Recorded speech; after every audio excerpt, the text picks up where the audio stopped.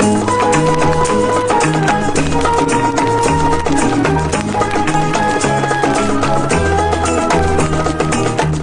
there, welcome to Turkey Book Talk. This is episode number 128. I'm William Armstrong, speaking from here in Istanbul. In this episode we hear from Jan Marcus Vermel. He's a doctoral candidate at the University of Constance, and he's just completed his thesis examining Islamism in Turkey from the 1950s to 2000, looking at the social and intellectual roots behind it and the transformations that it's undergone over the years. In the interview we talk about all that, as well as about the interactions between Turkish political Islam and broader global Islamist currents, and the uncertain future that it may be facing in Turkey today. But before we get started, first let me just remind you that you can support the podcast by joining as a Turkey Book Talk member via Patreon. Membership gets you various extras, including PDF transcripts in English and Turkish of every interview via email as soon as the episode is published. You also get transcripts of the entire Turkey Book Talk archive, which includes a number of extra interviews not previously published on the podcast. Members also receive access to an exclusive discount deal, which gets you a whopping 35% off the price of books published in IB Tauris and Bloomsbury's extensive Turkey and Ottoman history category. Turkey Book Talk members get a special code for a 35% discount on over 100 books in that series of academic and general interest titles, including physical books, pre-orders and ebooks. As a member, you also receive an archive of over 200 book reviews written by myself, covering Turkish and international fiction and poetry, history, politics and journalism in the Middle East and Europe. That whole archive used to be available online, but nowadays a Turkey Book Talk membership is the only way to access it. Finally, I also send links to articles and other content related to the subject in the email that I send out to members with every new episode, which is ideal if you want to delve a bit deeper. To become a member, just pledge $3 per episode via Turkey Book Talk's Patreon page. If you're feeling particularly generous and want to pledge more, then you'll certainly be more than welcome, but so long as you pledge $3 or above per episode, membership is entirely at your own discretion. There are no prior commitments or strings attached. You'll be free to sign off whenever you want. But now on to our conversation with Jan Marcus Vermel. First of all, I started by asking him how he got interested in studying Islamist movements in Turkey in the first place.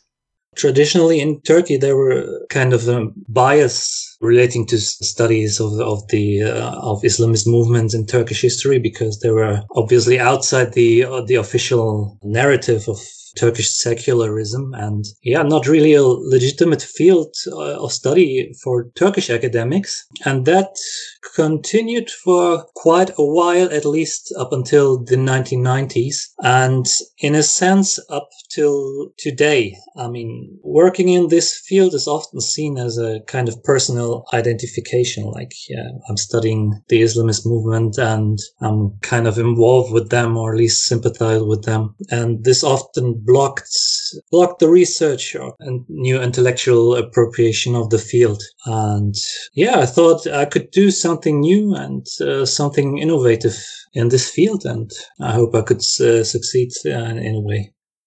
Now, your work reminds us really that political Islamism, far from being this kind of essential nature of Islam or a timeless thing that was always existing, it really emerged and flourished at a particular historical juncture, at least in this kind of modern form that we recognize, and in a particular generation. So in Turkey, it really emerged in the 1960s and 70s and then flourished in the 1980s and 90s. I just wonder if you could talk a bit about why political Islam emerged in the form that it did at the time that it did. You reference at one point, quote, the longing for order and wholeness after periods of perceived rapid change and temporal acceleration that saw familiar worlds collapse and disappear. Is that a good place to start, or what were the kind of social underpinnings that provided the groundwork for this political Islam movement to emerge?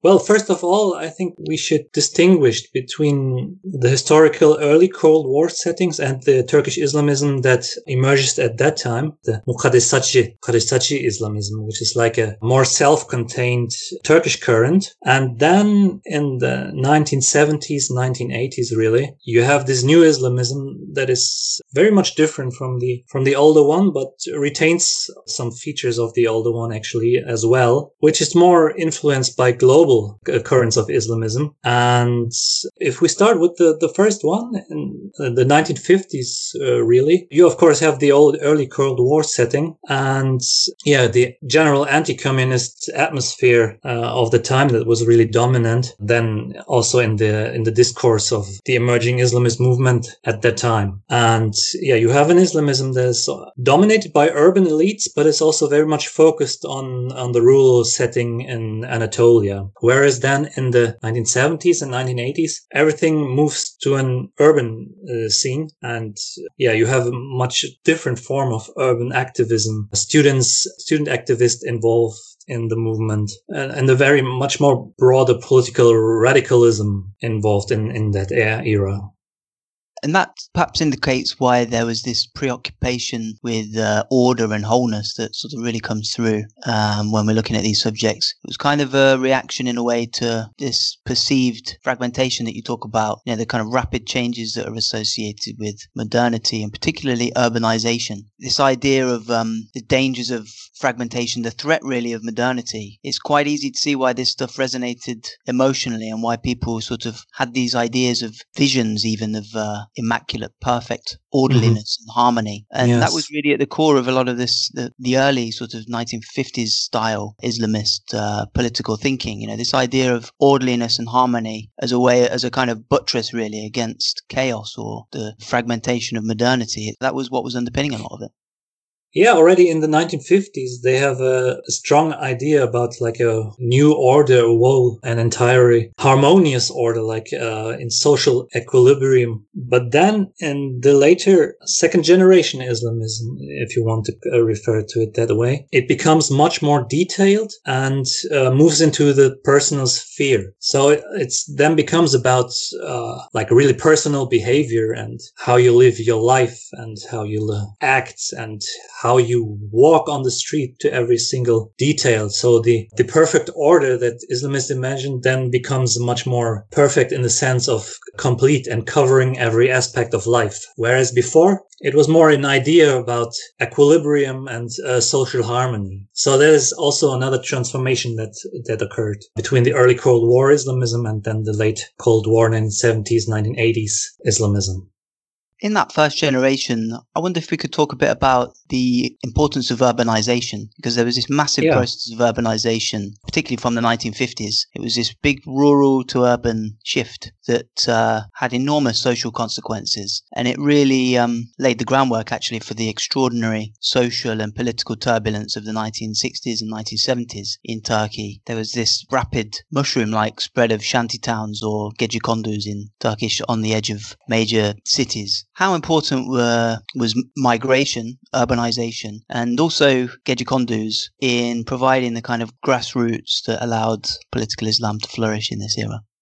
Yes, exactly. Very crucial social background process, actually, that led to the emergence of the Islamist movement. And it first becomes important during the 1960s to 1970s, where you have a new kind of student activism. And those students participating there were usually from rural backgrounds. And then they became Islamist with their move to the larger metropoles and usually starting to study there, which would be then mainly in Istanbul, but to a degree also in Ankara. But then the new settings during the 1980s mainly is really this unhinged urbanization that you mentioned. And the Islamist movement, both socially and intellectually, engage with this rapid urbanization. And for example, in social terms, they successfully interact with networks based on the hometowns of rural to urban migrants, which you call in Turkish the hemşeri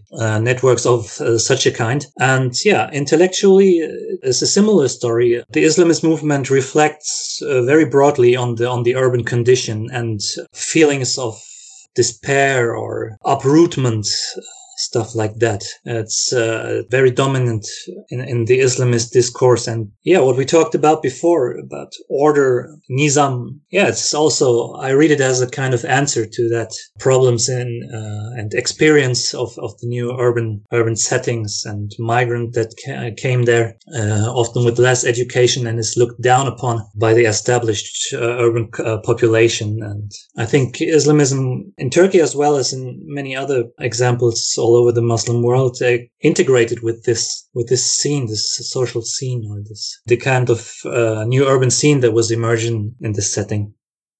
Now, a key figure in laying the foundations of Islamist thought and practice in Turkey was Necip Fazıl Kısakürek, and he's still revered today, actually. So from this era, he's probably the figure who's had the longest hold on the popular imagination, actually. And we still hear him quoted often by President Erdogan, even, and he often pops up in sort of campaign videos. And he's had this very tenacious hold, and probably is the most prominent and well-known figure from Islamist political thinking of the kind of mid-20th century. Could you just talk about who was he, what did he say, and why is he significant?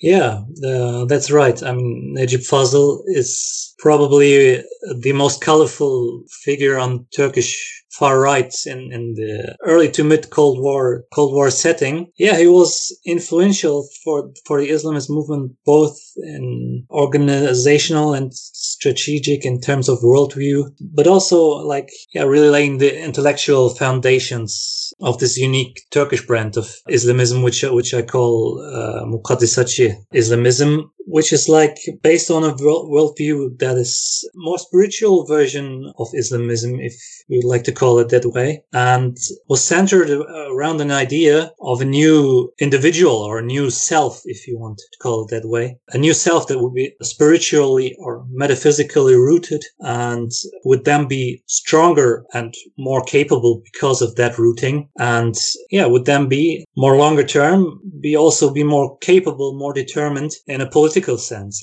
helping Turkey to rise again, or to develop industries, or regain political might. There was some of the basic idea, and Necip Fazıl was really one of the originators, together with another figure, Nurettin Topçu, of this brand of Islamism. And it's related to his influence up to today. Obviously, today's politicians and several of the prominent figures we know today grew up reading his poetry, reading his political tractates, and some of them actually knowing him personally. Yeah, the connections are there, and they are still upheld. Yeah. And a lot of your research uses the Islamist magazine sector that really grew exponentially during this period in question, the 1960s and 70s in particular. Just take us into that sector, how did it develop? Who were buying these magazines? And where were they reading them? What was the target audience? How did they emerge in the period in question?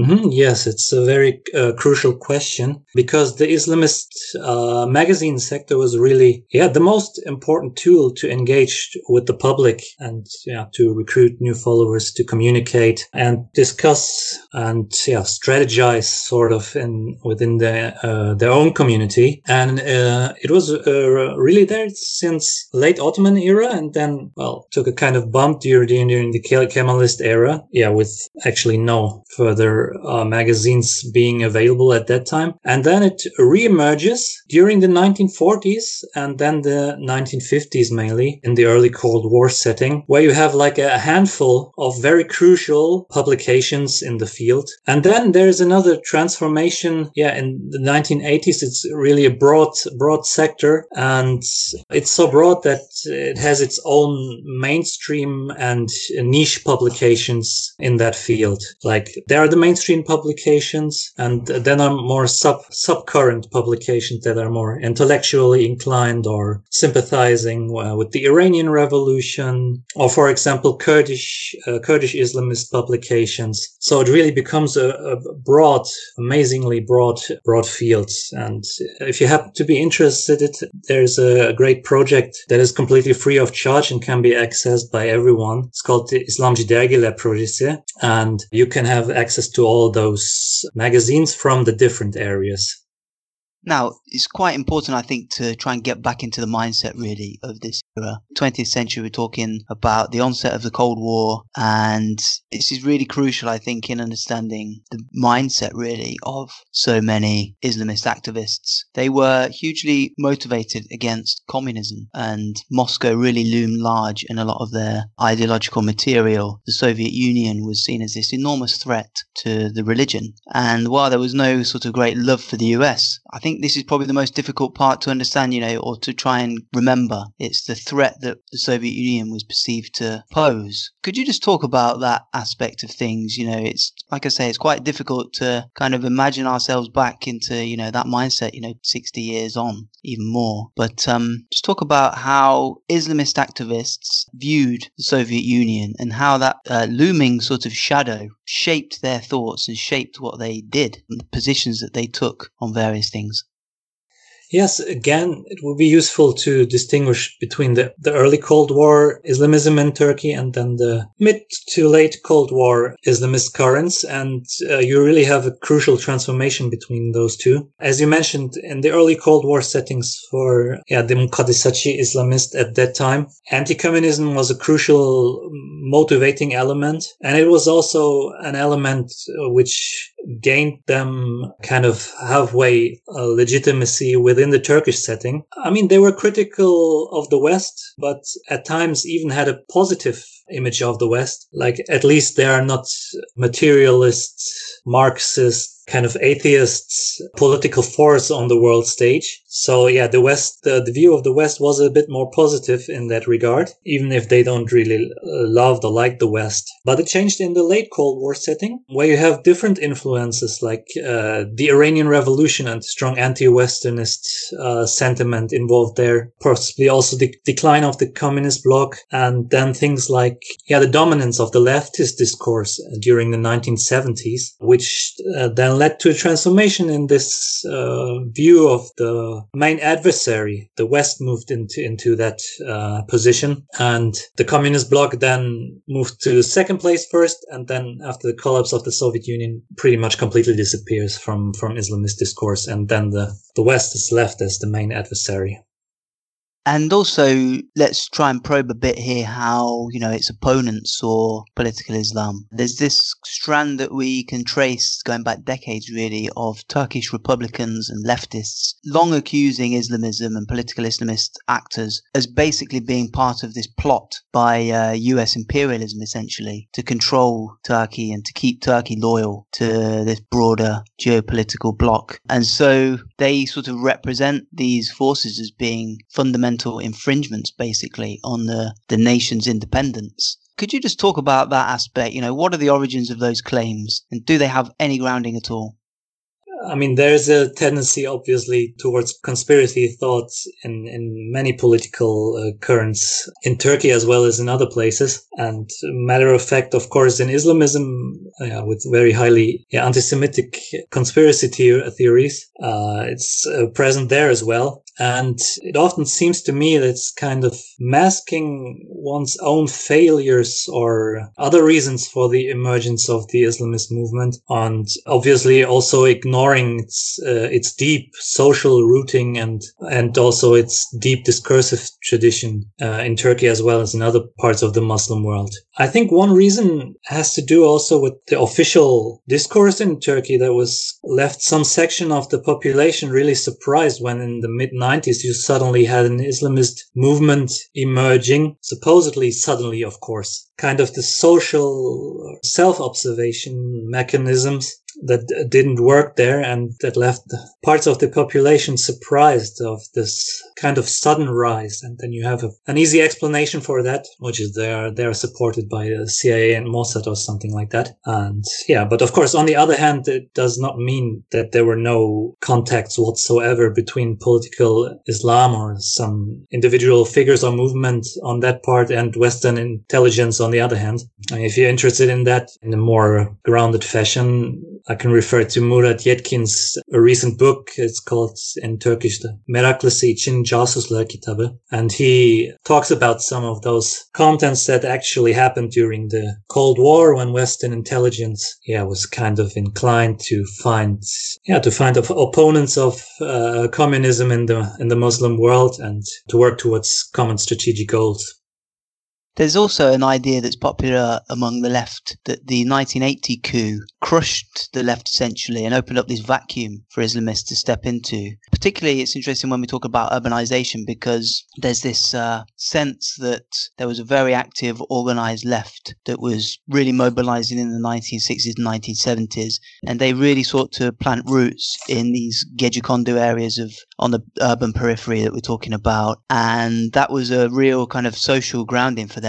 And then, of course, that was all wiped away when all those activists were kind of rounded up after the 1980 coup, or banned at the very least. And there was this big vacuum that opened up socially for political Islamist actors, activists to step into. And they did that by providing some of these services that were previously being provided by both leftist groups and right-wing nationalist groups in these kind of Gecekondu neighborhoods and elsewhere. Just talk about that. I mean, is that idea that the left was crushed after 1980 and the post-1980 coup regime opened up space for Islamism to emerge and to become stronger, is that a convincing argument? Just probe that line of thought a bit.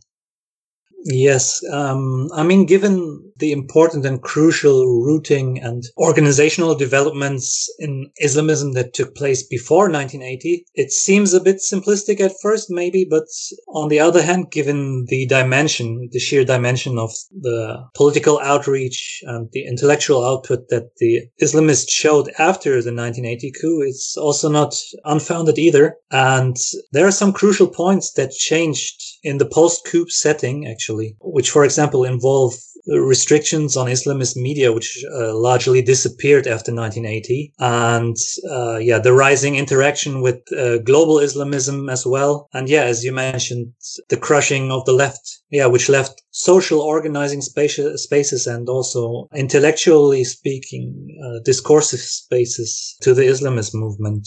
And you even have that story in many personal narratives or biographies where people come from leftist political socialization to an Islamist one in the 1980s or sometimes even in the 1990s.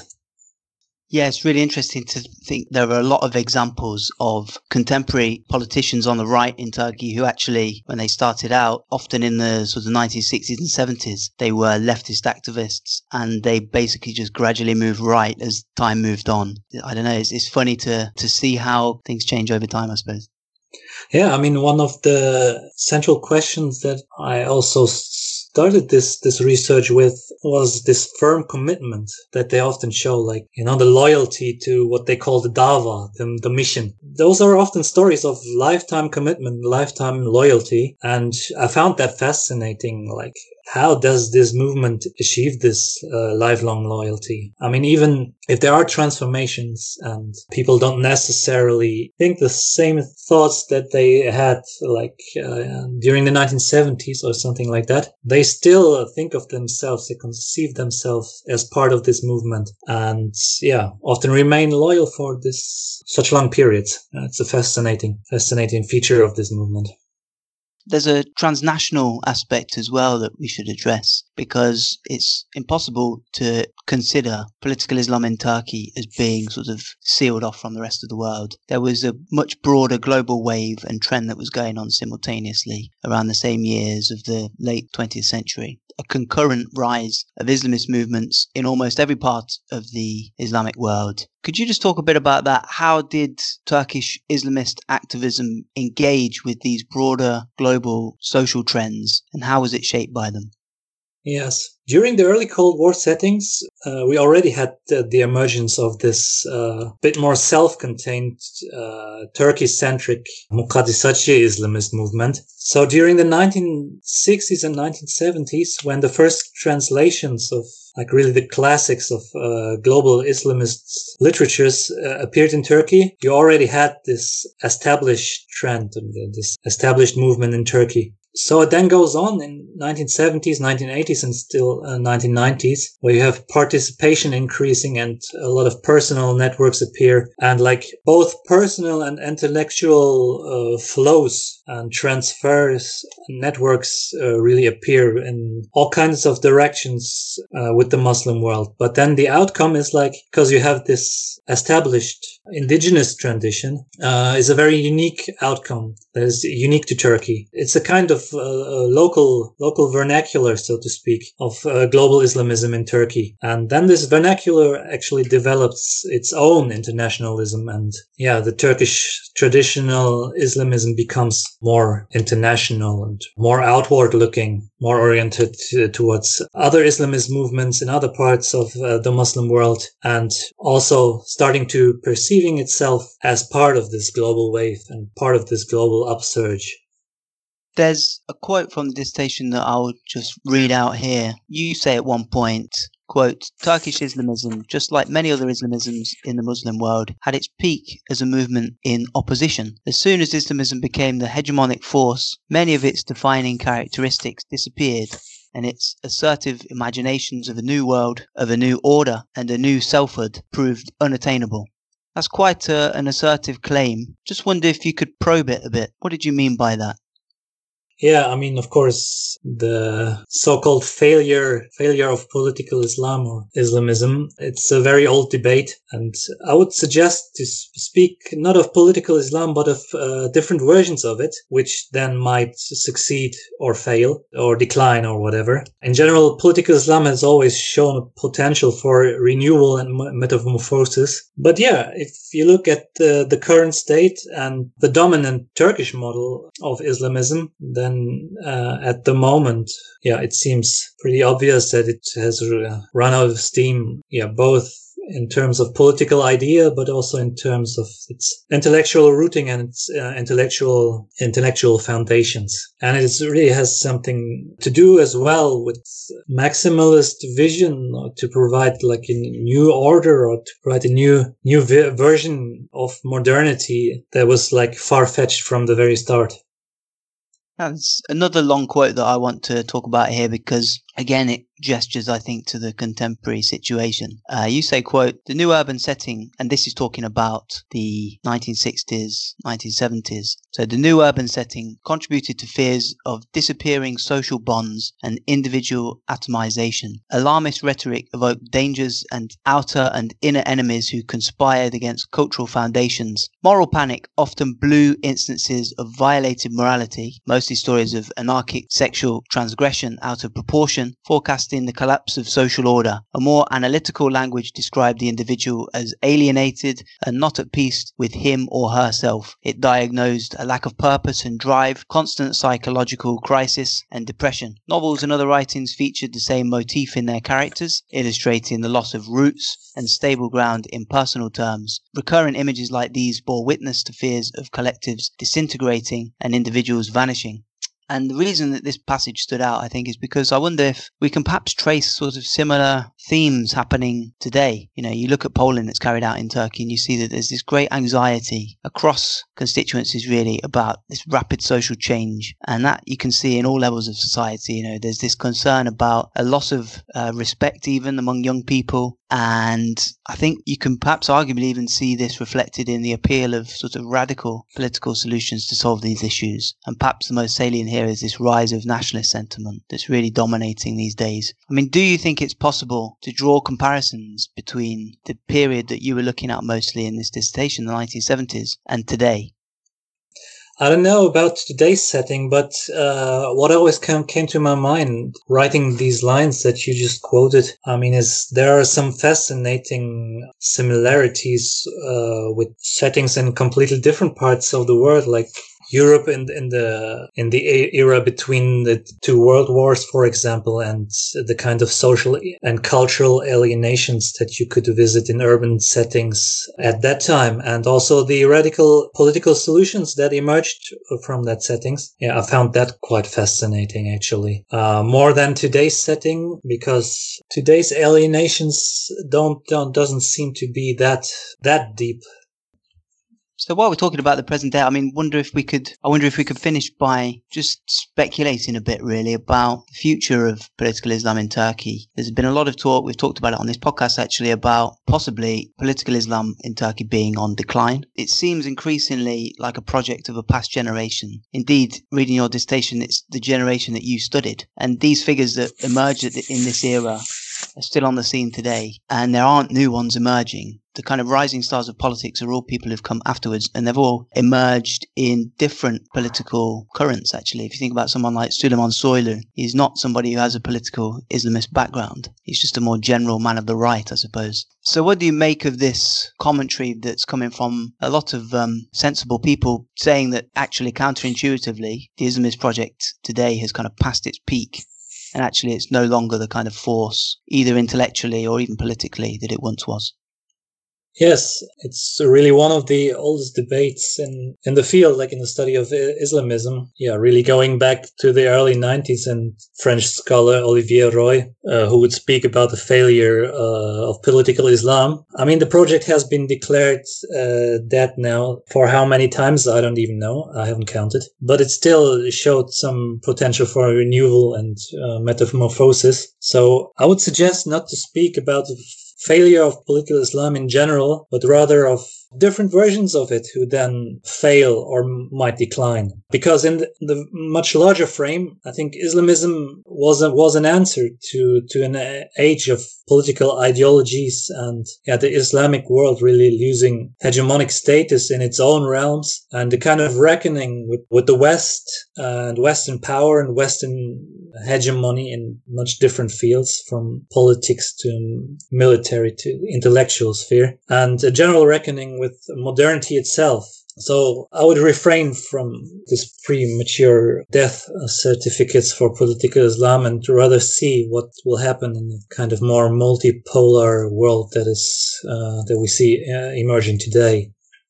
That was Jan Marcus Vermel. Many thanks to him for joining for episode number 128. Remember, if you enjoy Turkey Book Talk, you could support it by becoming a member on Patreon. Membership gets you that 35% IB Taurus Bloomsbury book discount, transcripts of every interview, transcripts of the entire archive, access to an archive of over 200 book reviews written by me, and links via email to articles and other content related to the subject of each episode. For all that, just pledge $3 per episode via Turkey Book Talk's Patreon account. Also, do rate or review Turkey Book Talk on iTunes or whatever podcast platform you use. Follow via Twitter or like our Facebook page. And I always enjoy hearing from listeners, so do send any recommendations, feedback or abuse to williamjohnarmstrong@gmail.com. Finally, don't forget to check out Friends of Turkey Book Talk, Turkey Recap. Turkey Recap is an email newsletter put together by journalists Razieh Akkoç and Diego Cupolo. It's a very useful weekly package that brings together all major developments in Turkey